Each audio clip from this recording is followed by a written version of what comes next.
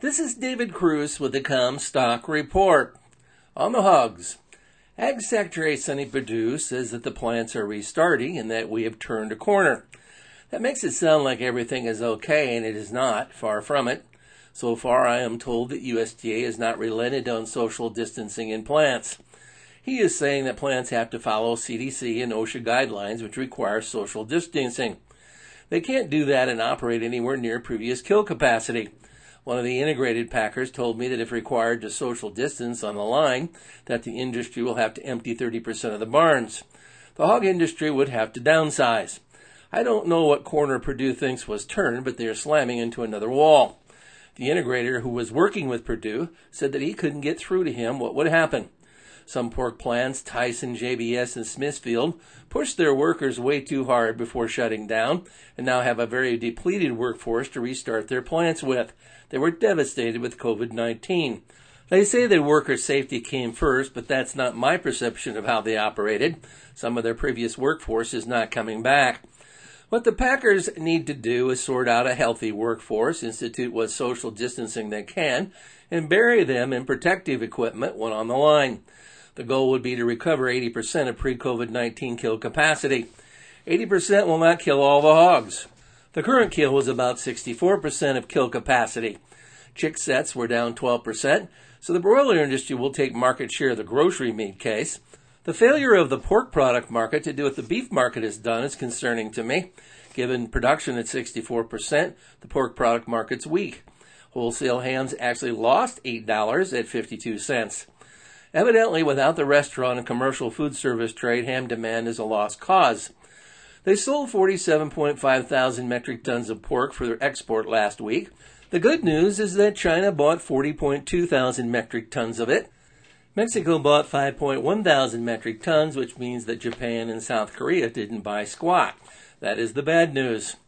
On the cattle, there are a lot of very unhappy cattlemen who are disgruntled over packers failing to share the wealth evenly. The $1.10 handed out this week was not available everywhere. Cargill reportedly paid it in Texas.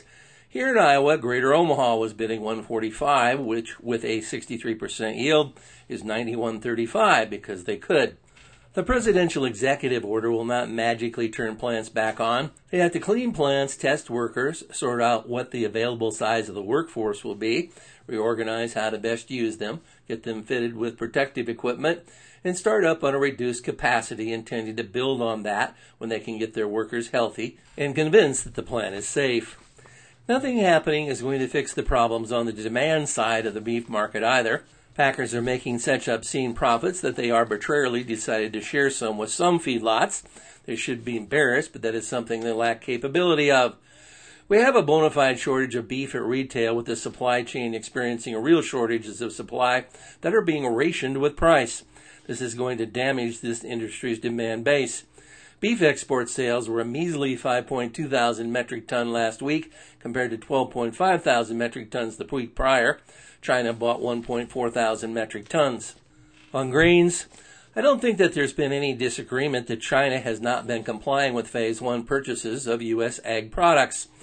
U.S. Trade Representative Lighthizer and Vice Premier Liu had a phone call where the Wall Street Journal reports that Liu once again pledged that they would implement the trade deal, which goes beyond ag commodities. It is $36.5 billion in ag commodities and $76.7 billion overall in designated U.S. products.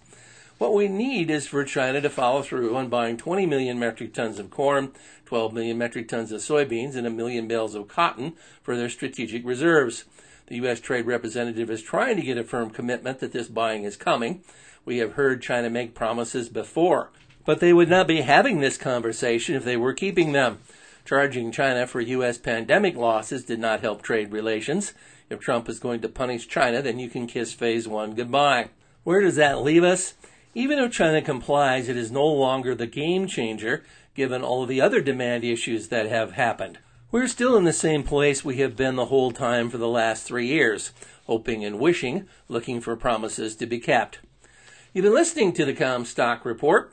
For more information on marketing opportunities, contact us at Comstock.com or call 712-227-1110.